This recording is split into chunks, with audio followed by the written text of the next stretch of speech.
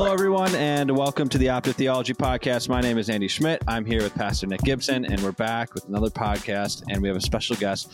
But before I get to that, I want to just tell everybody about what this podcast is about. So a couple months back, we did a podcast called What Does It Mean to Be a Man?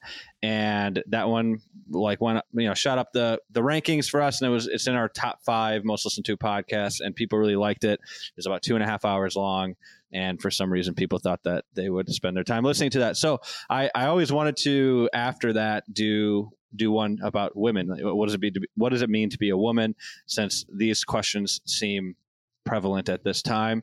And so we thought it might be better if we actually had a woman on instead of Nick and I talking about what it means to be a woman. So we have somebody on. So this is Annalise. Annalise, do you want to tell everybody who you are, what you do, and that kind of thing? Yes. Thank you so much for having me. So I started a page on Instagram about 2 years ago called Feminine, Not Feminist. And that was that's basically where I do the majority of my writing and content.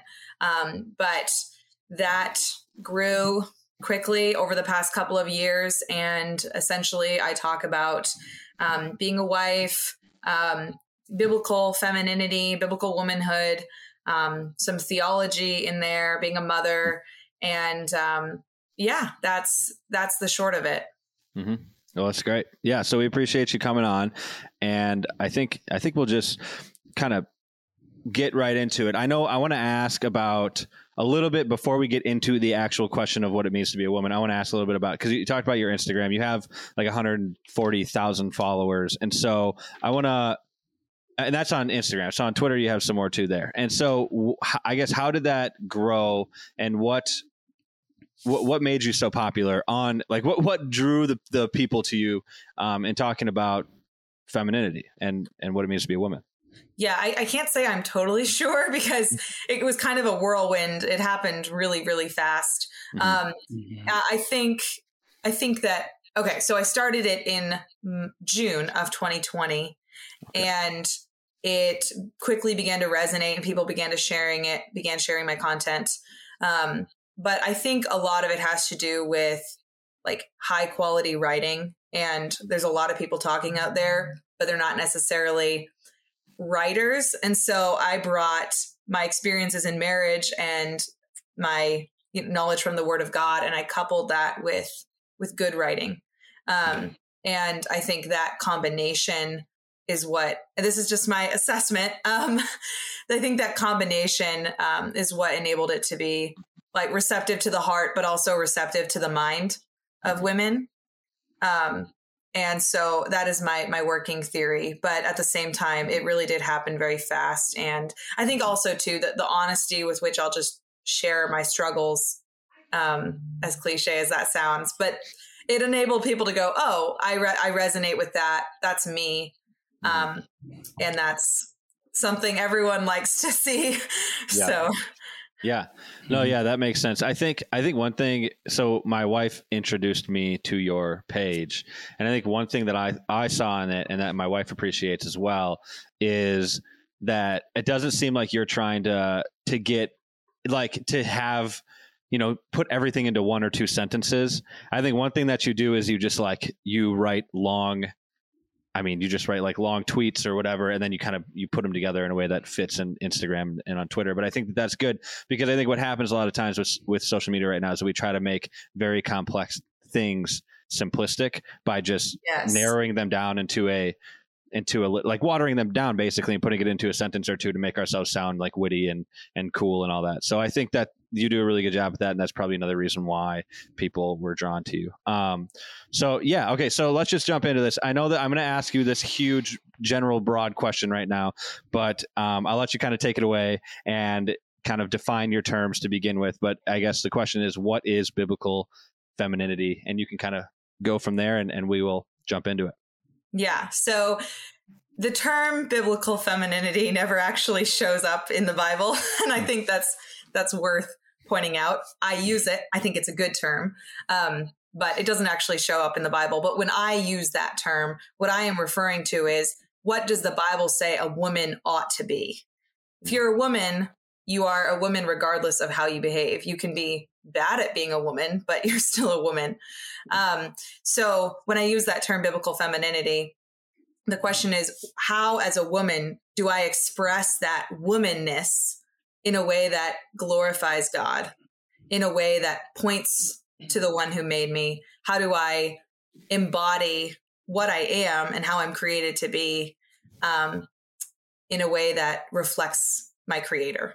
Mm-hmm. So I can start off with that basic premise of biblical femininity is how should a woman, how ought a woman be in light of God's revealed word?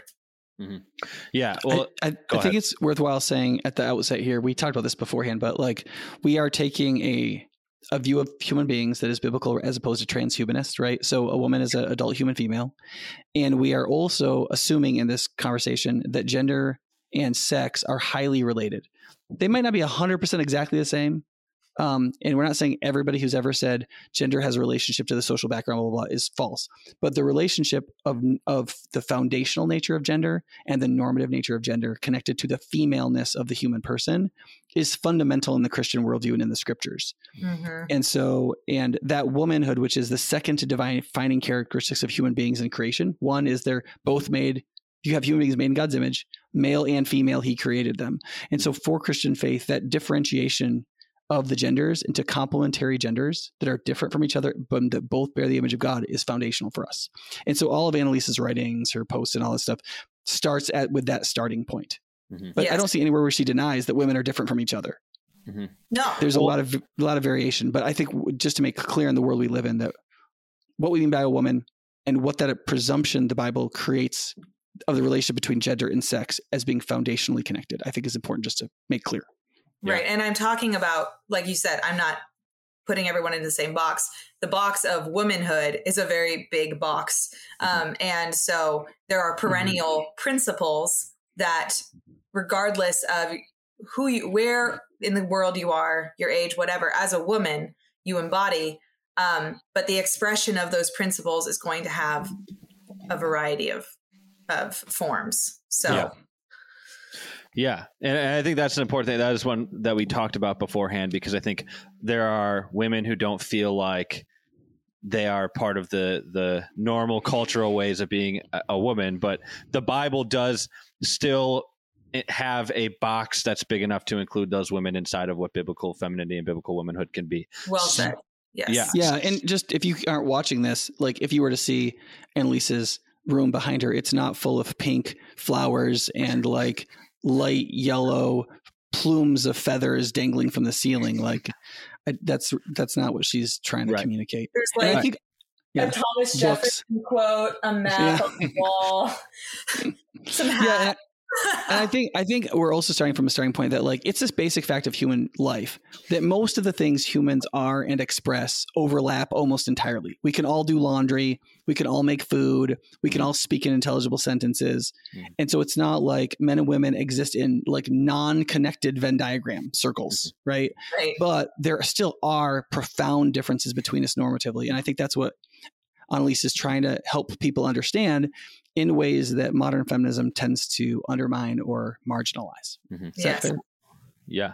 Yeah. Well, one of the things we talked about beforehand, and one of the things that Nick talks about in he has a book called Substance in general, is figuring out what are the basic core biblical foundational principles that we need to, as Christians, be obedient to without really totally understanding them, so that we can, like in the beginning of our Christian walk, so that we can then grow into them and then later try to understand them more. And I think that like being a man and being a woman would be one of the first basic foundational principles that we need to figure out. And so, Annalise, you talk on your Instagram and Twitter about just some of these basic things. Like I think you've talked about like, well, I don't want to quote you wrong. So you talked about some of these basic foundational things that relate to being a woman. Do you want to tell us about what those are? Because that seems to be like a controversial thing right now in our society.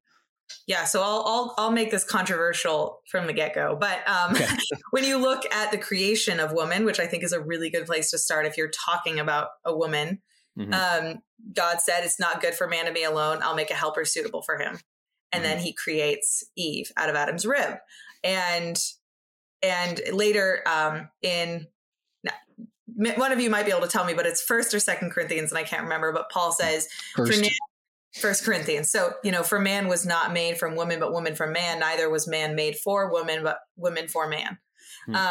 So the first time you see a woman, she is created because Adam needs a helpmeet that is suitable to him. The animals can't help him. The plants can't help him. He needs one of his own kind and from his own flesh that will be a suitable helpmeet to him.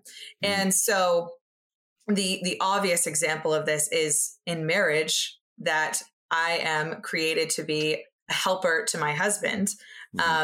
And that he, it's not that he can't get through life by himself necessarily, but together we are so much more than he would be on his own. So that's one word, the first word I would say is helper, because that's the first time you see women.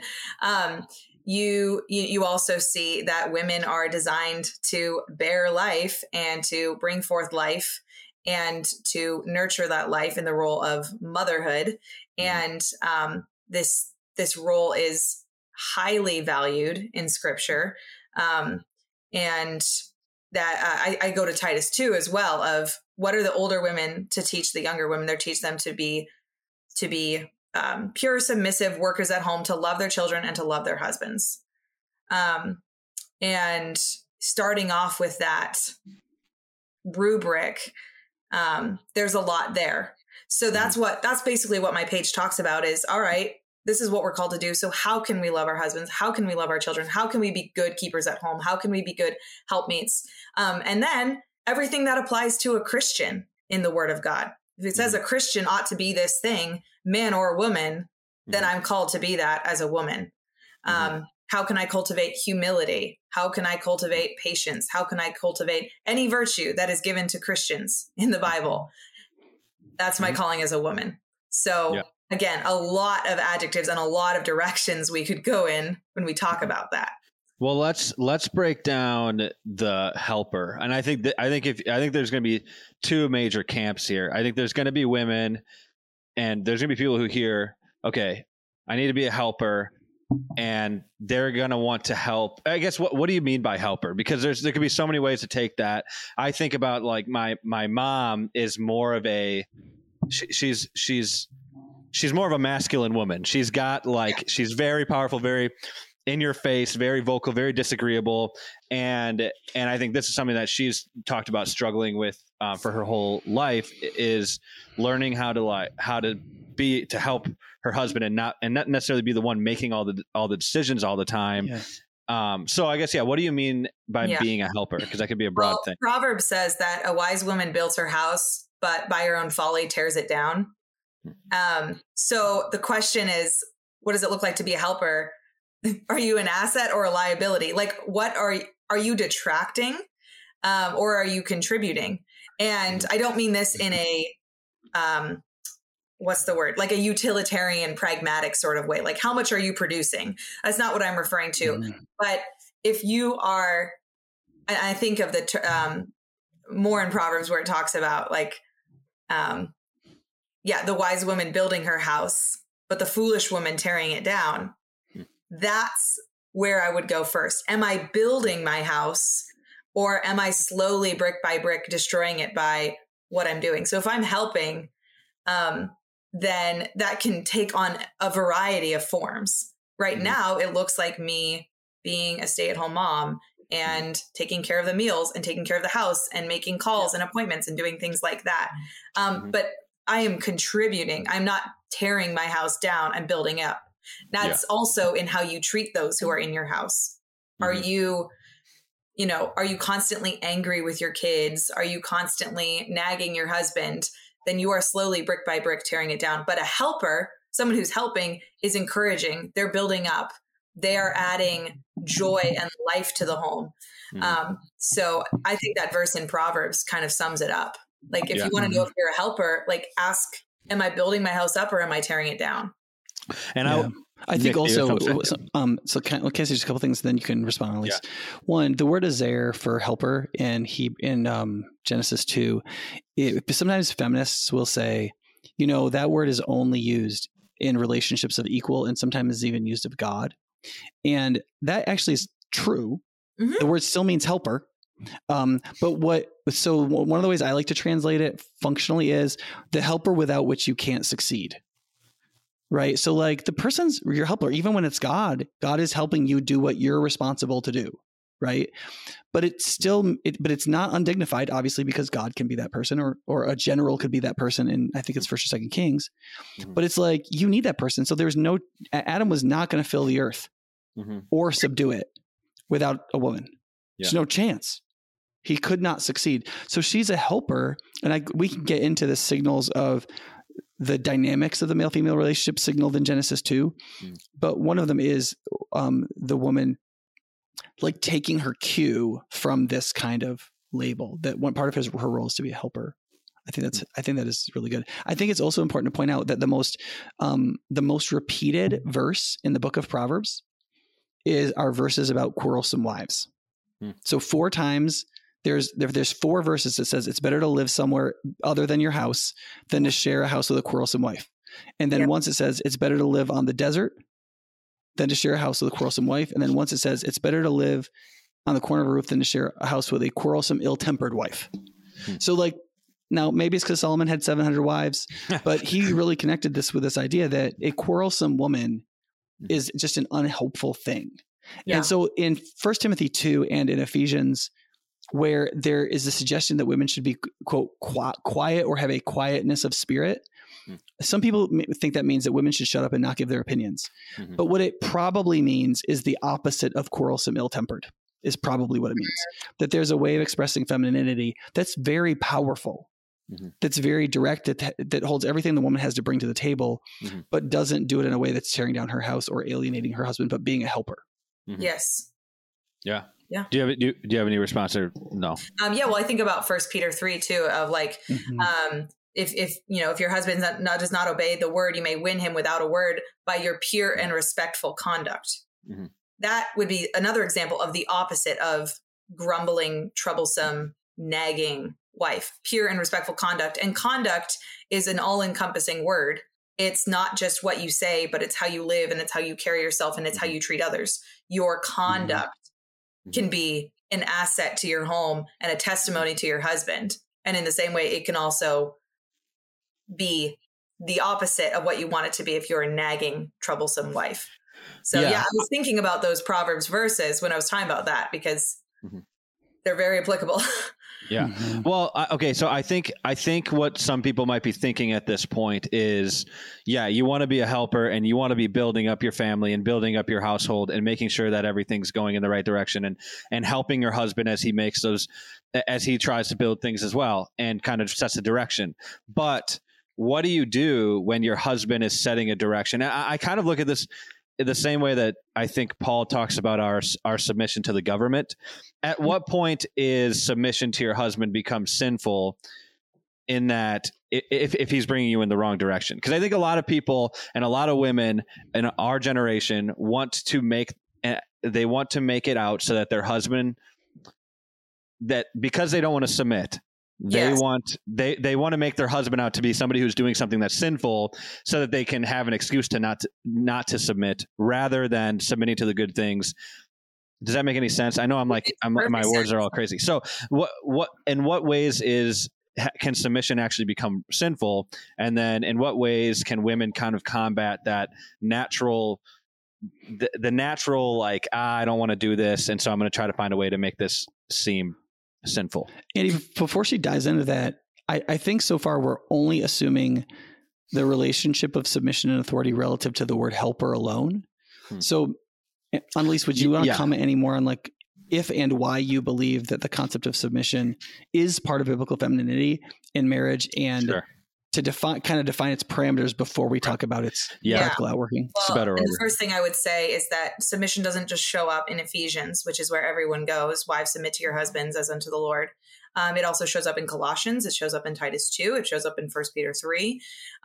So this is not this single, egalitarians will sometimes say to me, oh, you missed the part about submit to one another. And I'm like, I'm not just talking about Ephesians. I'm talking about this rich biblical testimony to how wives and husbands are to interact with one another. Also talking about a woman learning quietly in all submissiveness. So it's not just Ephesians. And two, to go back to your question, Andy, of like submission, I think sometimes when I've talked to people about submission, they want to give all the exceptions to the point where the word submission has no meaning anymore. Yeah. Submission requires that you submit yourselves to something. And, sometimes it can be easy, sometimes it can be hard. But if you destroy the entire concept of ever having to yield, then you have destroyed the entire concept of submission. To the point where it's like submission, I will submit when I agree with my husband. That's basically how some people define it.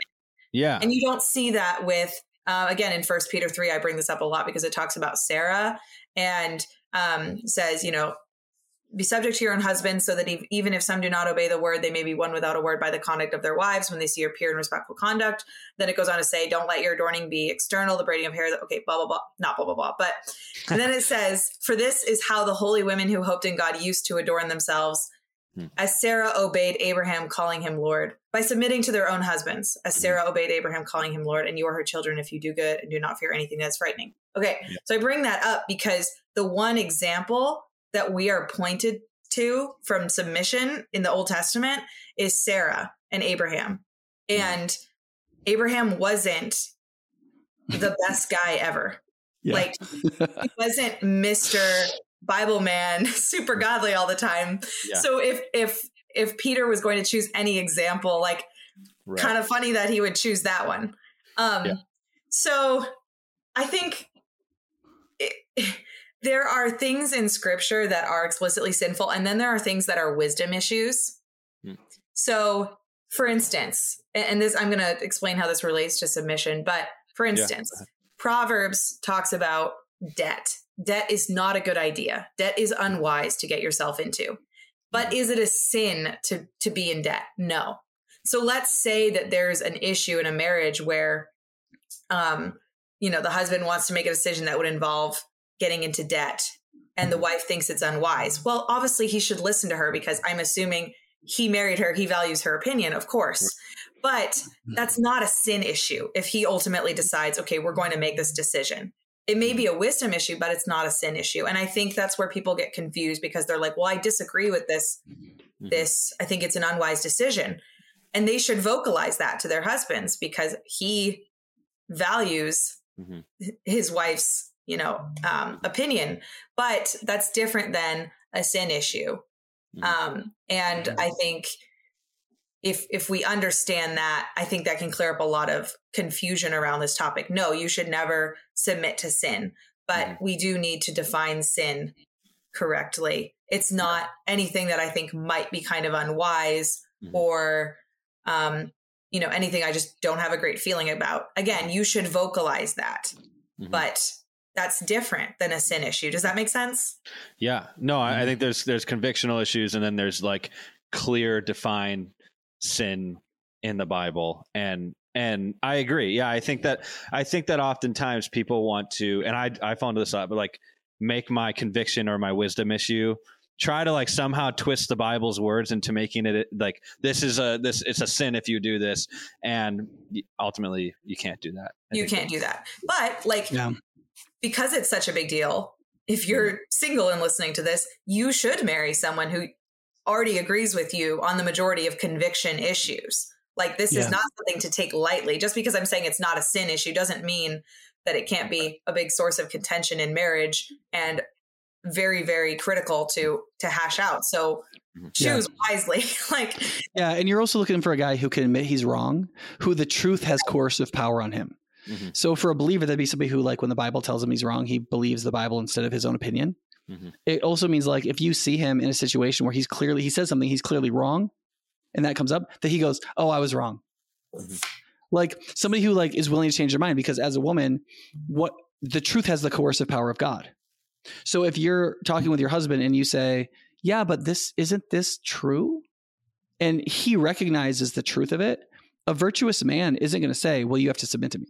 A virtuous man submits to the truth long before he asks anybody to submit to him. It's part of the reason why he should be submitted to in the first place. And so I think when you think about like who you're looking for, a Christian woman who says, I believe in this biblical concept of submission, well, that ought to affect pretty deeply who it is you're looking to unite yourself with. Yeah, absolutely. Yeah. Go ahead. Oh, I was just going to move in. I mean, I was going to move into, which I think this all relates, but you probably come across a lot of different women on your page and that you talk to. What do you see as the main hurdle that women come across in their journey to living out biblical femininity? I assume that it has something to do with submission and all of these different things that we've already been talking about. But what do you think is the main hurdle? Well, I mean, not shocking that I would say this, but feminism is kind of a big hurdle. Yeah.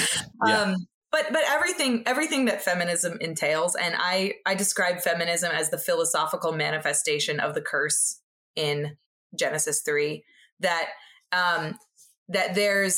it's not merely like a social movement, but feminism kind of expresses or embodies many of the sinful tendencies that maybe befall women specifically.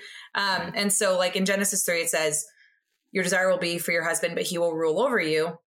Mm-hmm. And there is a spirit in feminism that wants to overturn the creation ordinance of male headship.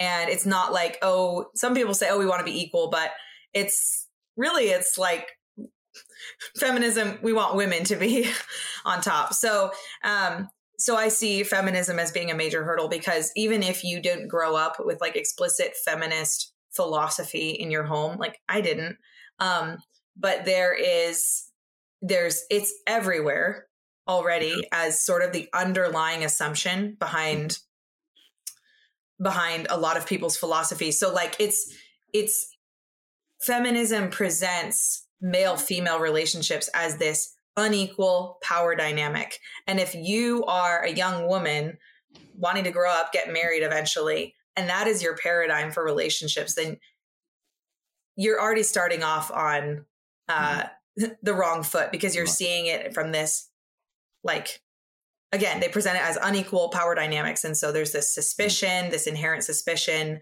And then you read something like, the Bible calls me to submit. And that goes against everything you've been told. And it goes against the flesh's innate it's nature.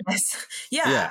So I would say the curse is working against women, but feminism as kind of the philosophical manifestation of that.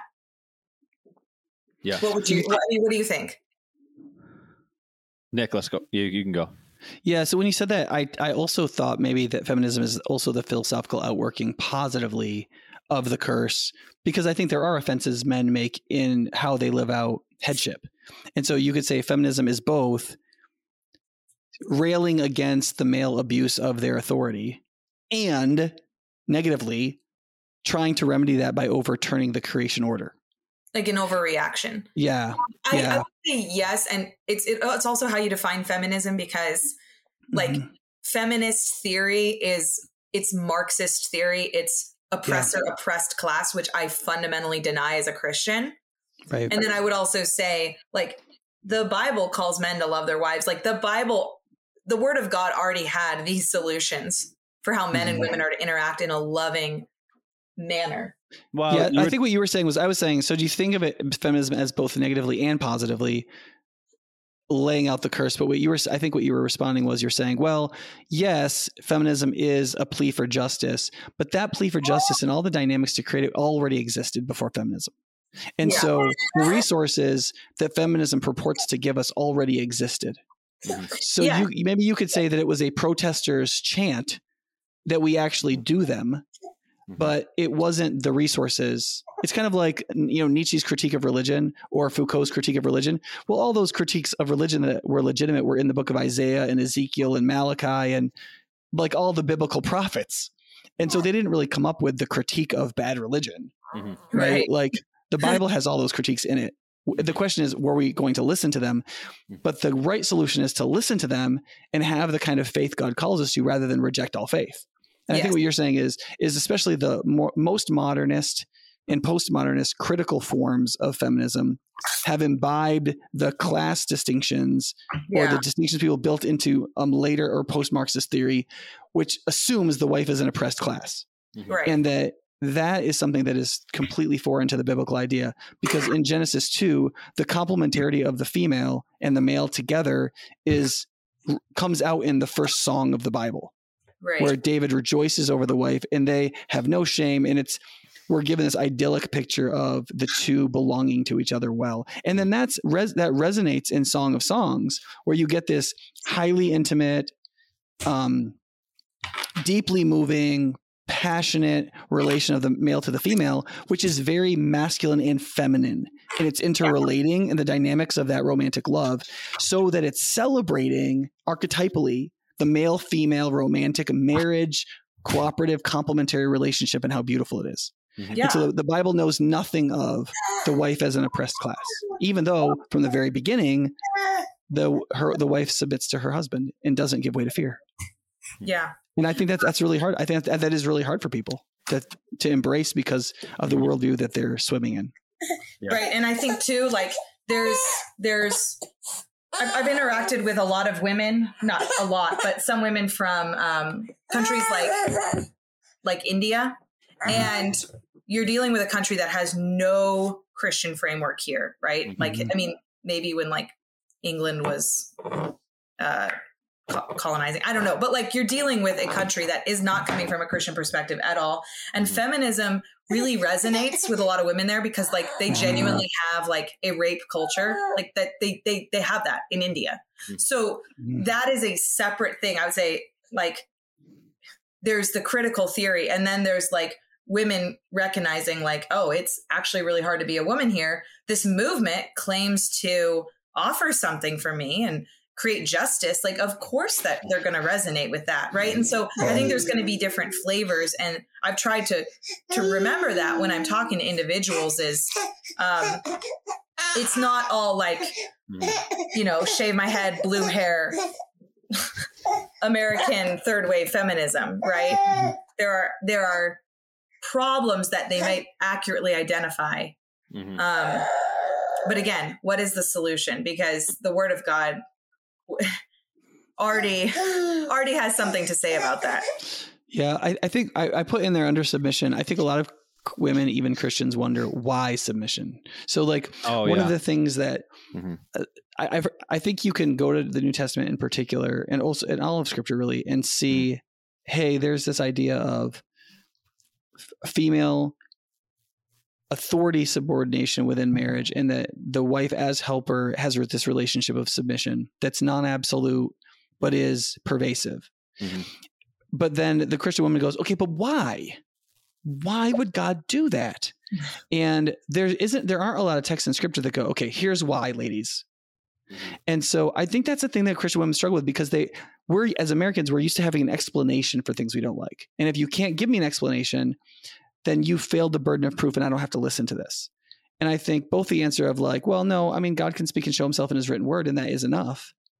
But I don't know, Annalise, if you have anything that you say to women about that. I would ask when a woman asks, okay, why submission? The assumption behind that question is still that submission indicates a kind of unfairness or inequality or something like that. Like there's an assumption behind the question why. So I would get at that assumption of, and the way I've talked about it before, and this goes into other stuff, so I don't want to go too deep into this, but like Christ submitted to the Father during his earthly ministry. Christ is not less value than the Father, but he submitted to the Father and to the Father's will. And if you say that that makes him less than or whatever, well, that's heresy. So, and same with the word helper, of like the Holy Spirit is described as our helper. So why is the initial reaction to ascribe some negative connotation to those words? That's what I would ask that person. Why is that inherently negative? And usually it's like, well, it can be used to abuse or, and I'm like, well, then address the abuse. Like the abuse isn't flowing from people living out biblical marriage dynamics. The abuse is because men and women sin against each other. Yeah, I think it's also just because people don't want to be told what to do. Like, I mean, when I think about for myself, even the fact that I have to listen to the Bible and like be okay with some of these things, like when I was first coming back to the church, it was like, don't go hook up with a bunch of girls, or like, you know what I mean? And I was like, why would I not do that? That doesn't even make any sense. And I think it's to the first point that we made at the beginning of this podcast, that there's certain things that you're not going to understand immediately as a Christian, and some of these principles that you're not going to understand why. Like I wasn't going to understand at 18 years old why I shouldn't go just have sex with whoever I want, because there is so many other things going on that was affecting the way that I was thinking about that. I just had to submit to that biblical truth and do it, and Correct. Not sit there and theorize about it and try to theorize my way out of doing it. And so I think that oftentimes when it comes to submission and these issues that face women, they would rather spend their time theorizing about why this doesn't make sense than actually just submitting, like saying, I'm going to just do this out of obedience to God. Yeah. And it's not just women, it's men, and it's everybody who has to grapple with the biblical truths and the biblical commands. And I think that can be annoying to people, but it's part of the Christian faith. I would completely agree. And I would say, going back to the curse of your desire shall be for your husband, he shall rule over you. Like the way I've heard it described, and maybe you disagree with this, but like patriarchy is not the result of the fall. The result of the fall is that women don't like patriarchy. And now I'm using that word patriarchy and people freak out and stuff, but just meaning patriarchy means father rule, right? So the husband being the household. Patros arche, patros for father, arche for rule. Not everything is for the sake of the man, which is the traditional feminist way of defining it. Feminist definition. Father rule. So if you want to put it that way, like father rule is not the result of the fall. The result of the fall is that women won't like it. Mm-hmm. I believe that. So, and I've talked to a lot of egalitarians. They have their spin on that verse. Their take on that is, oh, this is a curse that like egalitarianism is like overturning or something like that. They want to get back to the garden. They believe that but Nick has made the point in this podcast. Eve was still a helper in the garden. Right. Yeah. So my wife, when she was working on this in systematic theology, she said one night, she said, I finally realized this really all goes back to how you interpret Genesis 2. Mm-hmm. Because if you believe that this relationship between man and woman existed in Genesis 2, then Genesis 3 doesn't change it. Yeah. And then the warp and woof of the male-female relationship throughout the rest of scripture and human history doesn't change. I think where that verse in chapter 3, there is question, is how to interpret, and he will rule over you. Mm-hmm. Right? Because that word, sometimes translated mastered or whatever, that word pair obviously is in the next chapter, Genesis 4, where Cain is struggling with whether or not to kill Abel. And God says, sin is crouching at your door. It desires you, right? It desires to have you is how it's usually translated, but you must overmaster it. You must, right, rule over it. Mm-hmm. Right. And so rule over there could mean either positively, like you have to learn how to rule over this thing that's trying to be subversive to you. And that's going to be hard, but you've got to do it. And that would be a virtue. Or that word ambiguously could mean like rule over in a negative use of authority. Mm-hmm. That is, so some people would say Genesis 3 says that the relationship between the man and woman will go bad for both of them. That the man will start to misuse the authority he's been given. The woman will begin to like claw to take it away from him and subvert it. And that will create this positive feedback loop of negative relationships between men and women, where men will abuse their role as men and women will abuse their role as women. And it will get worse and worse, rather than both seeking to embrace it with virtue so that the dynamic between them gets better and better. Mm-hmm. And I don't think there's any way to prove grammatically which of those it is. As a man, I find the second interpretation real plausible given the way I've seen myself use my authority sometimes. But however you interpret that verse, it doesn't change our systematic theology at all, because our systematic theology is still going to say that men are going to be idiots a good bit of the time and misuse their authority because they are subject to the fall and the curse. Right. So even if that particular verse doesn't teach that, the whole rest of the Bible does. Right. And it's still, no matter how you interpret that verse, it doesn't take away the ordering of the male-female relationship in Genesis 2. It doesn't undermine it at all in any way. And so we're still left with the same thing, however, of those two ways we interpret the verse. Yeah. Yeah. That's interesting. I don't know the Hebrew side of it. So yeah. Well, Nick, you had just talked about the, like, I don't know if we even answered this, but the why, like people who are wondering why I need to submit. Yeah. What would you say? I mean, because we kind of just went into how. Yeah, What would you say is the why? I really like listening to folks like Annalise talk about this, is just to see how people have read the Bible and how it kind of comes together for them, because there are some things in the Bible that are just kind of in the warp and woof of the whole thing. It's just like a lot of what it's sort of teaching is like implicit everywhere. Yeah. And there isn't a lot of text. If you take all the texts that explicitly teach stuff and you put them all together, you still got less than 2 pages probably.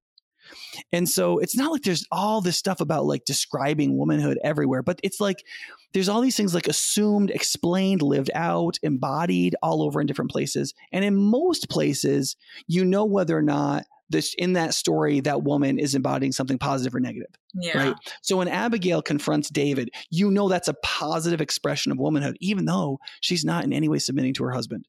But she's saving his life and therefore building up her house. Right. So like there's those kinds of dynamics. So like the only verse I know of in the entire Bible that seems to want to explain why there is this relationship of submission isn't the one in 1 Timothy chapter 2. And because that passage has so much bad feeling and anger related to it, because it talks about submission and in relationship to the local church and its expression in public worship, Paul says, I don't permit a woman to teach or to have authority over a man. Mm-hmm. And then he connects that to the creation order and the way the human race fell woman first. And but he doesn't explicitly say why the woman was deceived. He just says that she was deceived first. He doesn't say she was deceived first because. So he, even in that verse, there isn't an explicit definition. My speculation on that as a man and as a theologian is that because women are the nurturing imparters of humanity, right? Because the humanness or the humanity in a socialized sense is given to a human being in the first 3 years of their life. Like so much socializing, so many billions of inputs of socialization happen to us to make us like behave like humans, right? That in the vast majority of those inputs are done by women.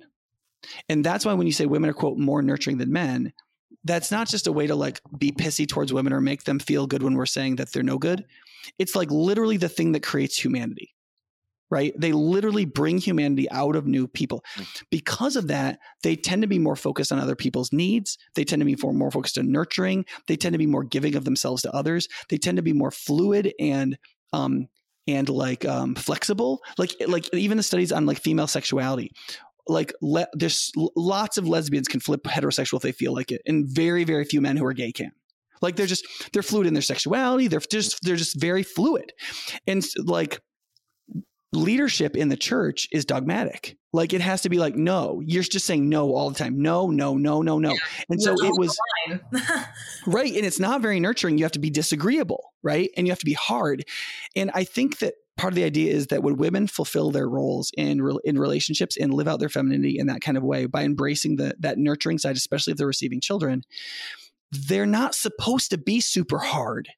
And so there's a way to take advantage of that which women are supposed to give themselves to, right? Just like you can try to get a man to get angry and do something rash, you can take advantage of a woman's kindness and nurturing nature and invite her into doing something she wouldn't do, but she does to please and nurture you, right? Or to like make something better in the context in which she's trying to make things flourish.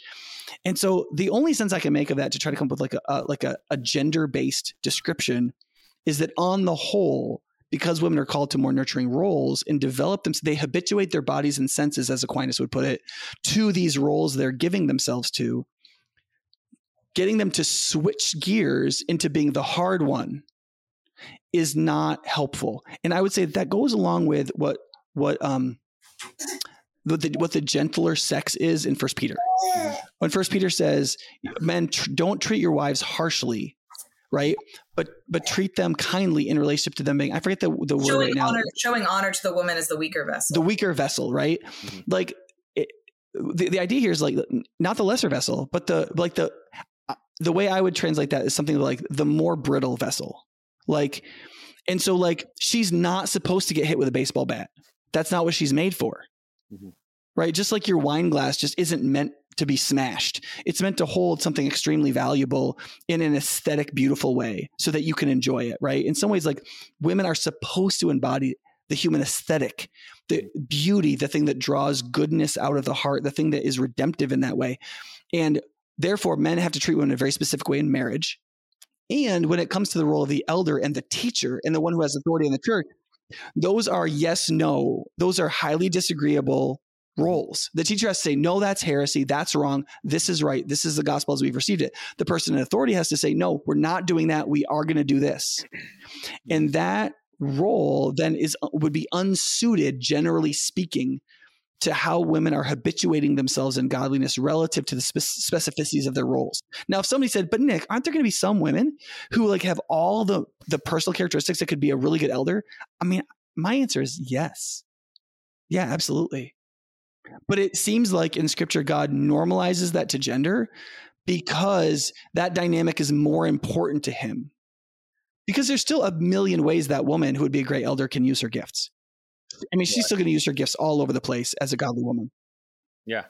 So one question that I had earlier was that, not that I hadn't said earlier, but that I was thinking about earlier, was that I think that Genesis 3 and the fall plays itself out generally in two ways when talking about the wife desiring her husband and that he'll rule over her. I think it plays out in two ways. I think it plays out in like a micro way, and that it's playing out in marriage relationships, and that would be more micro because that's just two people playing, and that's playing itself out in that way. But I also think it plays itself out in a macro way across an entire culture or society. And I think that in the United States that we see it playing out in that way, and that the women desire to rule over the men generally. But I think like there's the statistics, and we talked about these in earlier ones, but that like a very high percentage of women who are in executive, CEO, like managerial roles are depressed, and some of them suicidal. And so it doesn't seem to work itself out naturally for women to be in those high leadership, authoritative positions. So my question was, there are women who have grown up in our generation where that has been the norm, where they're told that they need to take, like they need to be the more masculine woman and take on the world that way and build companies, be the CEO and be this boss. And how can women who are single, who have been told this their whole life, prepare for marriage in that's not going to be their role within the marriage? You know what I mean? So right. How can single women prepare for this when they don't really, they're not actually like going to submit to a man that's not their husband. They can't just go around like serial dating men and just like, I'll practice by dating a bunch of guys, because they're not called to do that. But mm-hmm. How can they practice this in a really good way in the culture without, I don't know, without doing anything weird, Right. Yeah. Because I get questions sometimes. Someone will say, I come from a household of very like kind of aggressive, strong women. And they said, I never had it modeled for me. Like that's the problem. So the solution is find someone that is modeling that mm-hmm. and learn from them. That's what I would say to like, my husband did this like before we were married, because he comes from a troubled home. And so he just found all these different couples and families that he was like, you're doing something right. Yeah. What you're doing is working. I'm going to go hang out at your house, and I'm going to watch, and I'm going to learn, and I'm going to ask questions mm-hmm. about what it means to be a man, what it means to be a husband, what it means to be a father. And I would say the same to women. And that's, again, you see that in scripture with Titus 2 of the older women teaching the younger women. Seek out these individuals, seek out the woman in your church who just always has grace and truth in the way she interacts with people and in the way she interacts with her husband, and ask her for her to be a part of your life, because you got that way, the way that you are, from having no models of that. So you kind of need to do the opposite. Yeah. Yeah. So I think presumed in Annalise's response here is go to church. Like that is assumed. Yes. Yeah. Go to church more than 40 Sundays a year and do stuff and participate. And then those older women will be interested in you. But if you show up 3 times a quarter and you're like, hey, be my mentor, it's going to be like, you're not even going to show up when I invite you over to my house. So why would I bother? You're too inconsistent to be teachable.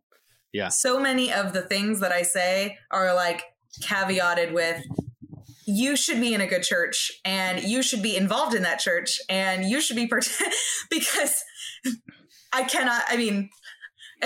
cannot fix. Doesn't matter how good the advice is. It cannot fix the gaping hole of if a Christian is not a part of a local body.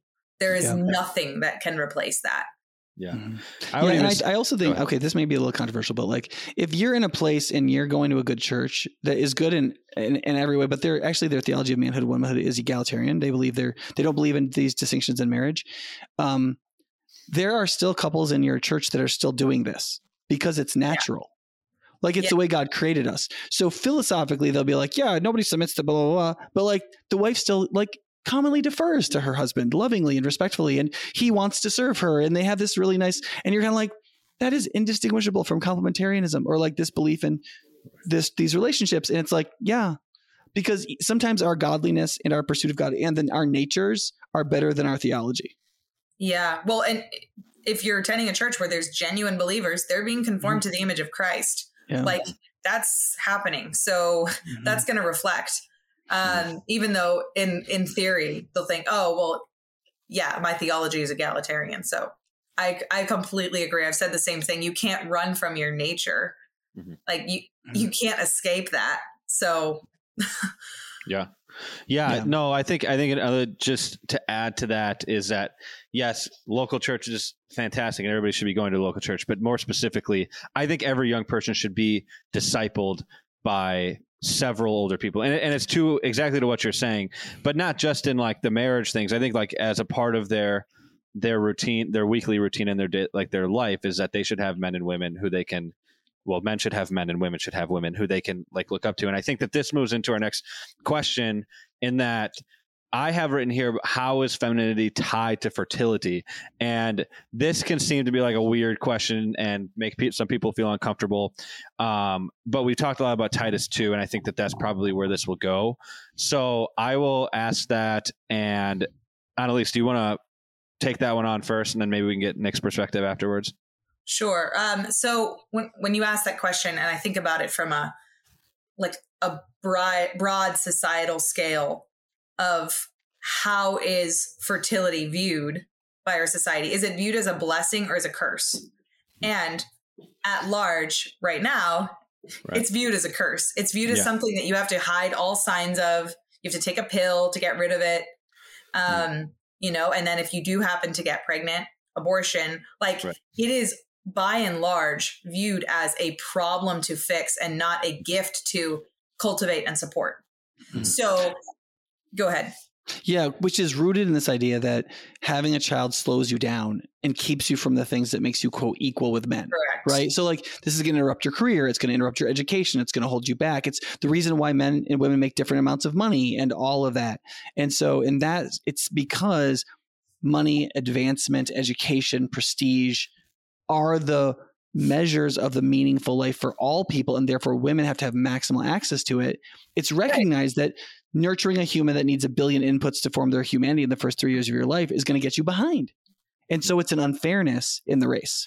Right. And so the birth control pill is the solution to that unfairness. And that puts men and women on equal footing in terms of succeeding. Yeah. And for Gen Z, the incredibly, I would say, promiscuous or common use of morning after pills.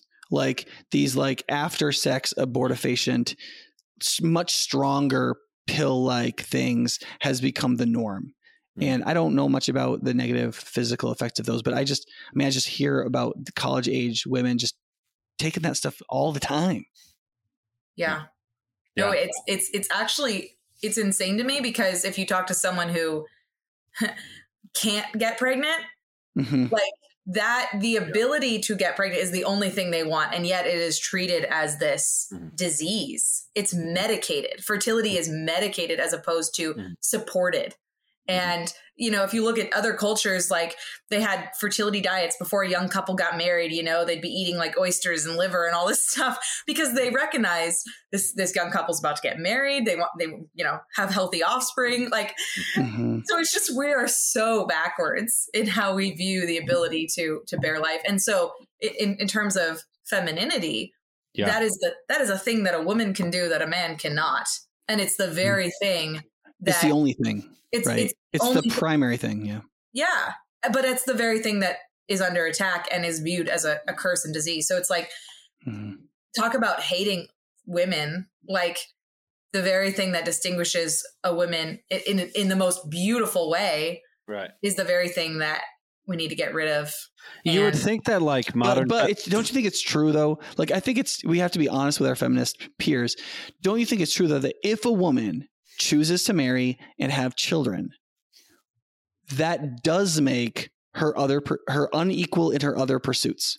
Like, it is going to slow you down. Yeah. It's going to do all those things. You are trading things like advancement and prestige and so on for it. Like, in that sense, it is a death to something, but maybe something that was an idol. And in some ways, Christianity is all about dying lots of deaths for the good. Yeah. And I guess I don't know. I love hanging out with my son. I don't want to be sitting in a cubicle. Like, I've worked. I don't like it. It's overrated, right? I used to say that to Alexi. I'd come home. She's like, Nick, these 3 kids that you made with me, like, I want to strangle them. And you're like basically just hanging out at work. I was like, baby, you weren't at work. It is overrated. Like, and there's this, I think there's just this deal where we imagine that the grass is greener in the other lawn, you know? Yeah. So. Well, okay. So as part of this conversation, I think of the First Timothy, somewhere in First Timothy verse that talks about how women will be saved through childbirth. And there was just something that I was a couple of months ago. I remember talking to my dad about this. It was like, you know, is this like could this be like, if you don't have children, you're not saved? Obviously that's not the case, but right. What does that actually mean? Because there seems like Paul seemed to specifically and purposefully tie fertility to, in some ways, like salvation in certain ways. So what does that actually mean? And then for people who can't have kids, how can that still be played out? Okay. Here's my take. I'm not sure if it's, you can give your input because I don't know. But my take is, you go back to the garden and, you know, there's this curse of, I will greatly multiply your pain in childbearing. In pain will you bring forth children. The entire category of childbearing is incredibly sanctifying for women.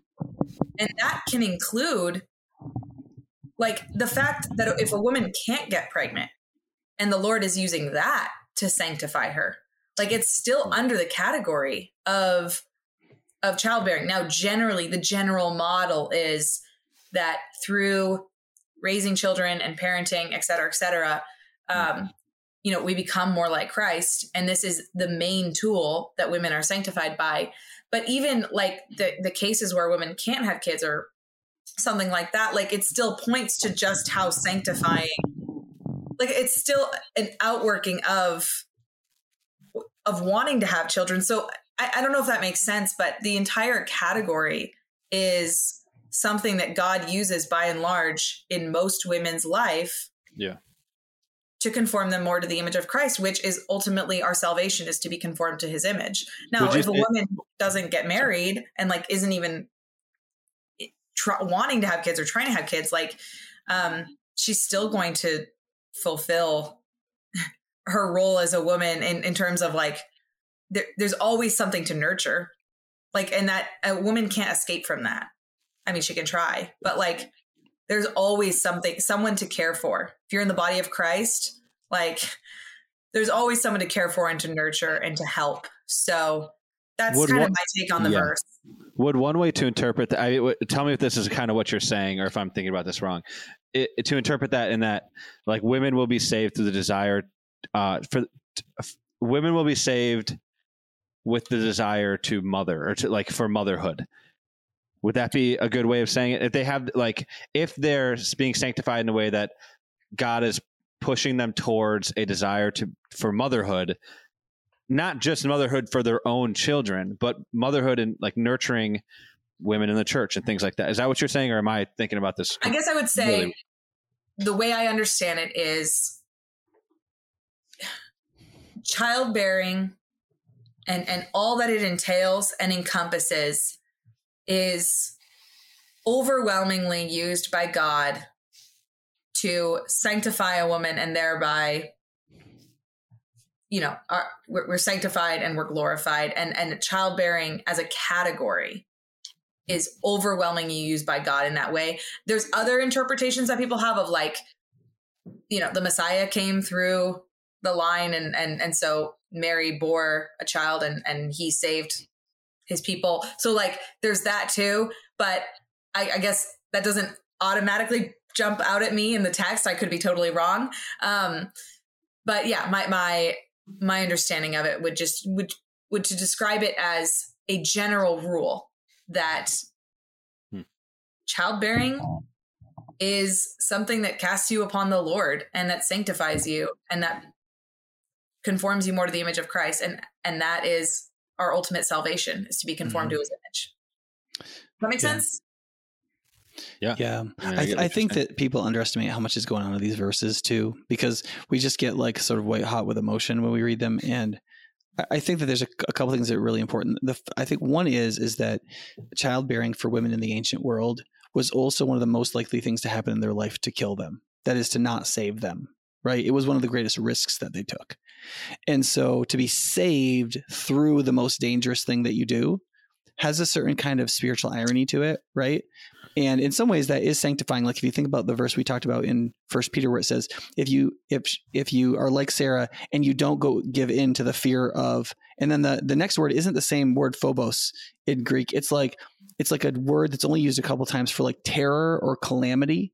Like if you don't fear destruction or calamity or the worst thing that could happen to you, your greatest fear, right? And so in that sense, for women, embracing childbearing in that kind of dangerous context where like up to a third of women died in some cultures in childbirth, right? That was really big. I think the other thing to recognize is just a couple of verses earlier, it says, I don't permit a woman to teach or to have authority or assume authority over a man. And in so doing, in the context of 1 Timothy, that at least means that women aren't supposed to be elders in the church, right? As you get into chapter 3, it specifically refers to men as elders. And then in chapter 5, it also specifically refers to elders in exclusively male terms. And in chapter 5, it talks about teaching elders and authority elders, right? So you have teaching, have authority. And then in chapter 5, you have elders who teach and elders who have authority. And then all of chapter 3 is about elders. So I take 1 Timothy 2 not to mean women should never talk in church, but to mean the work of an elder is to be done by men. They're to teach and have authority in the public meeting of the local church as the primary teacher and authority giver, right? They have to fulfill all the standards of chapter 3, and they should be utilized in the church and adjudicated in the church like it says in chapter 5. Because of that, and because now this verse is saying only men will be elders, the question is, well, then what happens to women? What is the operation in the church that only they do, and how important is it? And the answer is, there is an operation only they can do in the church: make new humans and impart humanity to them, which is kind of big, and that is the thing that only they can do. And so what that means is that women are compensated for the great labor of having children and imparting humanity to them by men taking a consummate singular responsibility of taking freaking responsibility for the health of the structure and the protection of the community. They're in charge of that in the church. So women are free to focus on the very difficult and singular role that they have in bearing children and in nurturing them and imparting humanity and godliness to them at the youngest ages possible. Because in terms of godliness, they're forming that child's humanity, their morality, their moral conscience, their sense of imagination, their aesthetics. All of that's getting formed in those first 3 years that women are inordinately and disproportionately focused on. Right. And so in that sense, women being saved through childbearing, some people will say it like this: they are saved from being second-class Christians or second-class citizens, or saved from being truly wrongly subordinated in the Christian community. But that's directly related to, it says, if they continue in faith, love, and holiness with propriety. Right. That like those dynamics of expressed biblical femininity, even within the context of childbearing, where possible, is fundamental to how women live out their singular and unique contribution that only they can do, as men are called upon to have a singular contribution as elders. And both are enormous responsibilities without which neither the human race nor the Christian church can be healthy as an organic unit moving through generations. Yeah. Yes. And Nick, you said that there was some sort of paradox or irony in that a lot like this desire to have children was, for a lot of women, most certainly going to result in death, which there's one way or another. In one way or another. I'm sure that you were trying to make this point, maybe you weren't, but that there's a connection from that to the cross, and that salvation, that this salvific act in some ways is, in this act of dying, brings life, or it brings, or sacrifice too. Yeah, there's very little in human experience as metaphorically appropriate to salvation as a woman giving birth to a child. Yeah, right. Especially in the ancient world where there was so much risk of death. Yeah. Mm-hmm. Yeah. Yeah. Well, and Paul uses the same metaphor. I think it's in Galatians, where he's talking about trying to help people come to sanctification to really grow in godliness. And he says, like, I'm in labor, like I'm trying to birth a child. It's like that being a pastor. Yeah. So pastors, like, I'll tell you, as an elder in the church and as a pastor, it feels like half my life is metaphorically being in labor to birth godliness in people. Mm-hmm. And women are literally in labor and laboring after the birth to bring forth godly children. Mm-hmm. And only with those two working together in the local church and in the family of God does that actually produce what God says was his intention all along, which is in Malachi 2, he says to produce godly offspring. Yeah. Yeah. I mean, Annalise, do you have anything to add or no? Really cool. Yeah. It's also too, it's like one hermeneutical principle that everyone should have is that you interpret the unclear by the clear, or the implicit by the explicit. And so you look at a verse like, we know we're saved but by grace through faith alone. And so it's like, okay, getting the essentials of what saves a person frees us up to look at that verse a little more critically. Like, it's not salvation because you had a child. Like, right. Yeah, one of the most important things to interpret that verse is that the verse, chapter 1, verse 1 in 1 Timothy is Paul, an apostle of Christ Jesus, by the command of God our Savior, and Christ Jesus our hope. Like, the fact that Paul signs his name to this letter, he's saying, this is the same guy who wrote Romans and Colossians and Galatians and all the places that say women are saved exactly the same as men, and that delineates the relationship we have between us. So when you read that one verse, if you go, well, see, that just means that women are saved by having babies instead of, like, that's idiotic, because it's the same Apostle Paul who wrote all these letters, right? And it wouldn't make sense because there's a lot of women who hate Christ who have had babies. I mean, like, it isn't just so. Okay, so let's move in. I mean, Nick, we basically have, I just got the text from Nick's assistant, Erin, who's always, I'm going to put this in the podcast because this will be funny, but she's always telling me that I can't go over the time limit. So, Nick, do you want to go into question 11 that we have written down here? Yeah, I mean, I think that's kind of a salient question. Like, because people, okay, imagine you're trying to persuade somebody who has kind of bought into a pragmatic, expressive individualist worldview, and you're trying to say, hey, listen, it's not just that femininity is a wrong philosophy rooted in certain critical schools that are bad, right? Femininity or feminism, the third wave critical kind we're talking about, if you buy into that worldview, it's going to make you miserable, actually. Yeah. It's against nature. It's actually inhuman. And it structures being a wife, being a mother, being a woman in a certain way that makes it unfulfilling. So like, in what way is believing in what we call biblical femininity, or we might just say femininity, how does that structure being a wife, mother, or woman differently? Like, how does feminism structure any one of those? And how does femininity differently structure it so that it's actually enjoyable, so that you can find it fulfilling if it's combined with the right kind of faith? Mm-hmm. Well, and this goes back to like, if men and women are inherently designed differently, then the roles that we take on are going to be more natural to us, which again, a lot of people aren't coming from that assumption that men and women are inherently different. They're coming from that we're basically the same, and maybe God tells us to do different things because we don't know why, which you spoke to earlier. But I think it's like the difference against working with or swimming upstream versus swimming downstream. And you were talking earlier about when there's like women in these high CEO roles and they're miserable. And that is an example of swimming upstream. And I would argue fighting against nature. Like, and I was talking to someone recently, like, because they were saying, how do you demonstrate to someone like, being a wife and mother is an amazing thing and more people should do it or whatever. And I was like, I don't think you have to prove to women that it's a good thing. Right. It's innately a desire for most women. You don't have to prove anything. You just have to show them like, you can do this and it's okay and it is a good thing, but you're appealing to something that is innate and inherent, and you're swimming downstream, so to speak. So you look like you're going to say something. I wrote a couple things down.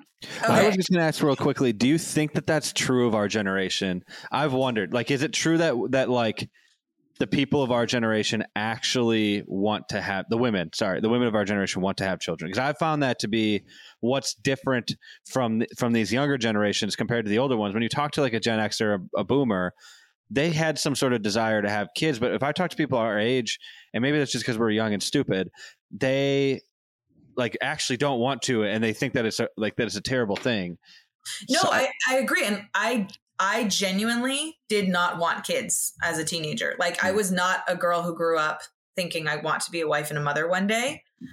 So I can be sympathetic to that. But when I became a wife and mother, it was like everything in my life clicked and all the pieces just fell into place. And it was like, oh, like I'm a woman. All my desires that I had previously been trying to find in other things, like they were fulfilled in this role. Like women, even if you're, and I don't know much about the corporate world, but the skills of like wanting to take something and make it more beautiful and make it better. Like, right? Okay, you can do that in a corporate setting, but like, how cool is it that I get to do that in my own home? And like, I get to enhance everything around me. The desire to impart wisdom or whatever, like, okay, you could be like a trainer at your work or whatever, or you can have children who you're literally shaping their souls.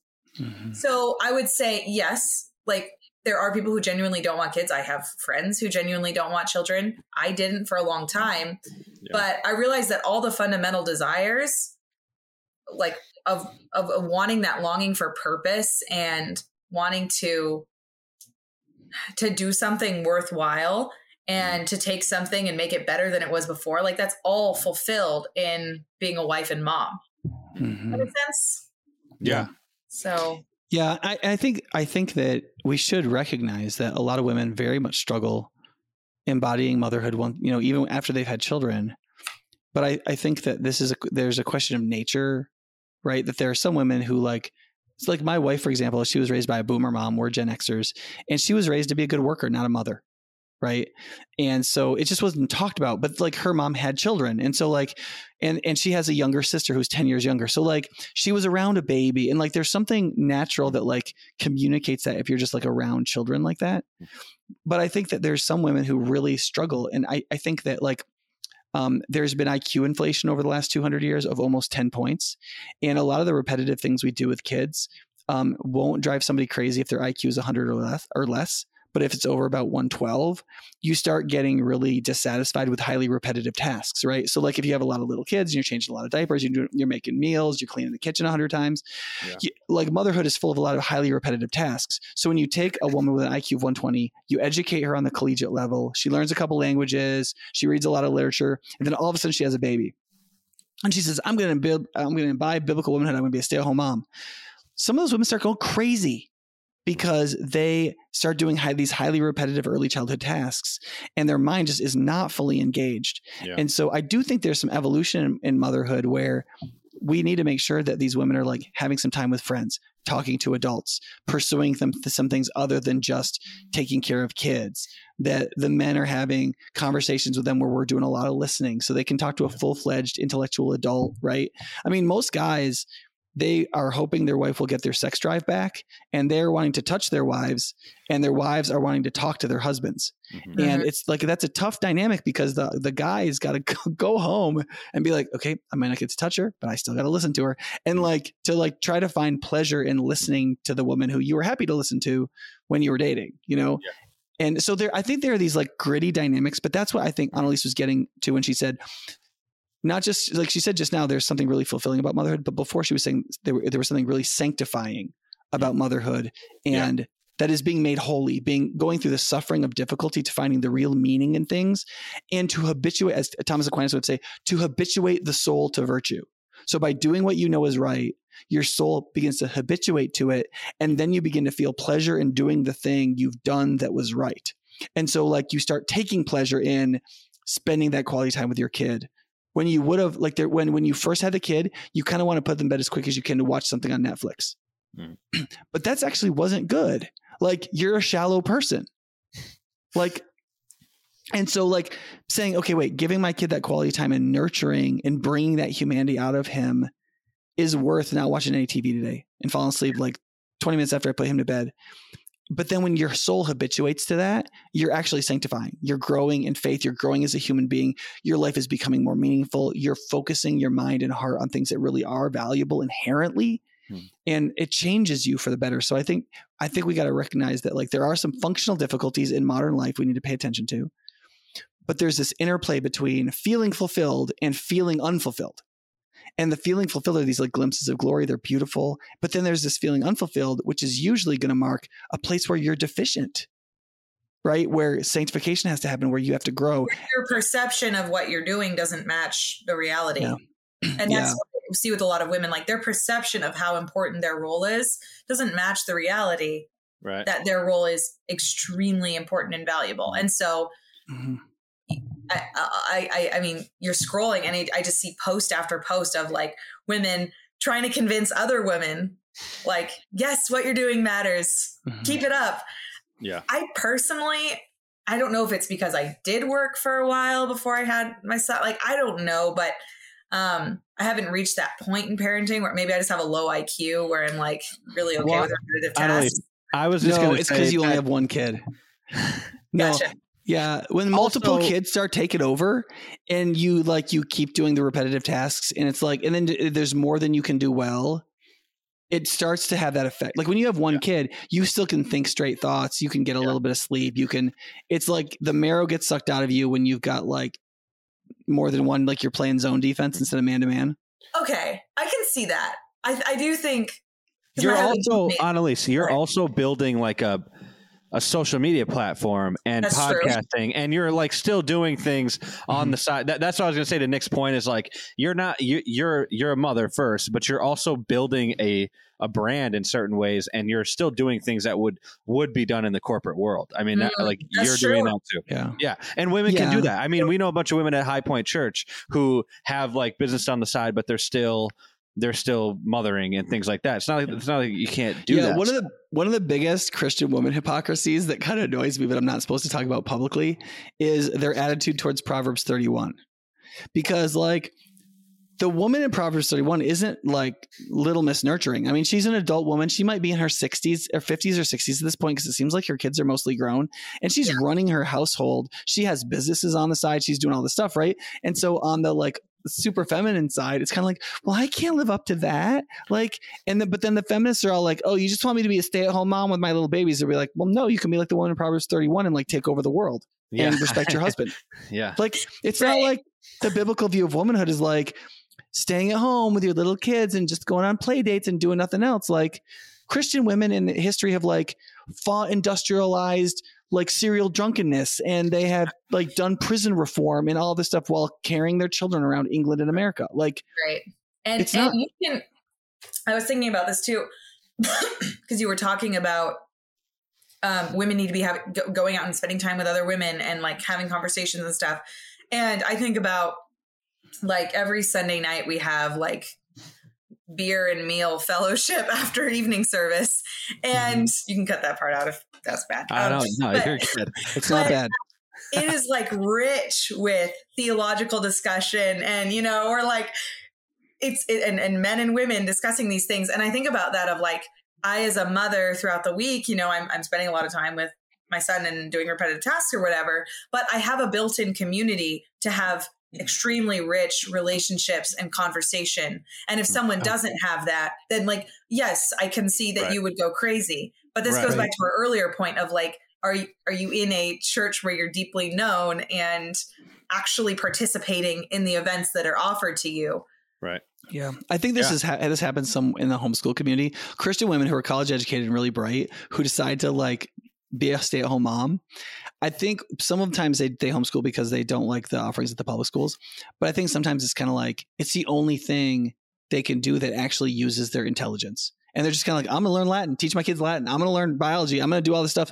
And like, they're like, I'm going to read Gorgias by Socrates. And they get into it partly because it's real stimulating for them. Yeah. But then they also find themselves as full participants in their kids' educations, which they like, And I think that's a great way I've seen Christian women who are highly intelligent and could have become bored with certain repetitive things in parenting, but then they made their home a more interesting place. Mm-hmm. Yeah. And I also think it's really important to recognize that like some of it's just like the parenting models and stuff. Yeah. Like if your parenting model is so child-centered that it's ruining your own sanity in your marriage, then there's nothing biblical about that. Right. Like the Bible doesn't say anywhere you have to play with your kids even. Like the whole like modern thing where like dads are supposed to play with their kids. My dad never played with me. Almost no man ever played with their kids in the history of the world, the entire history of the entire world.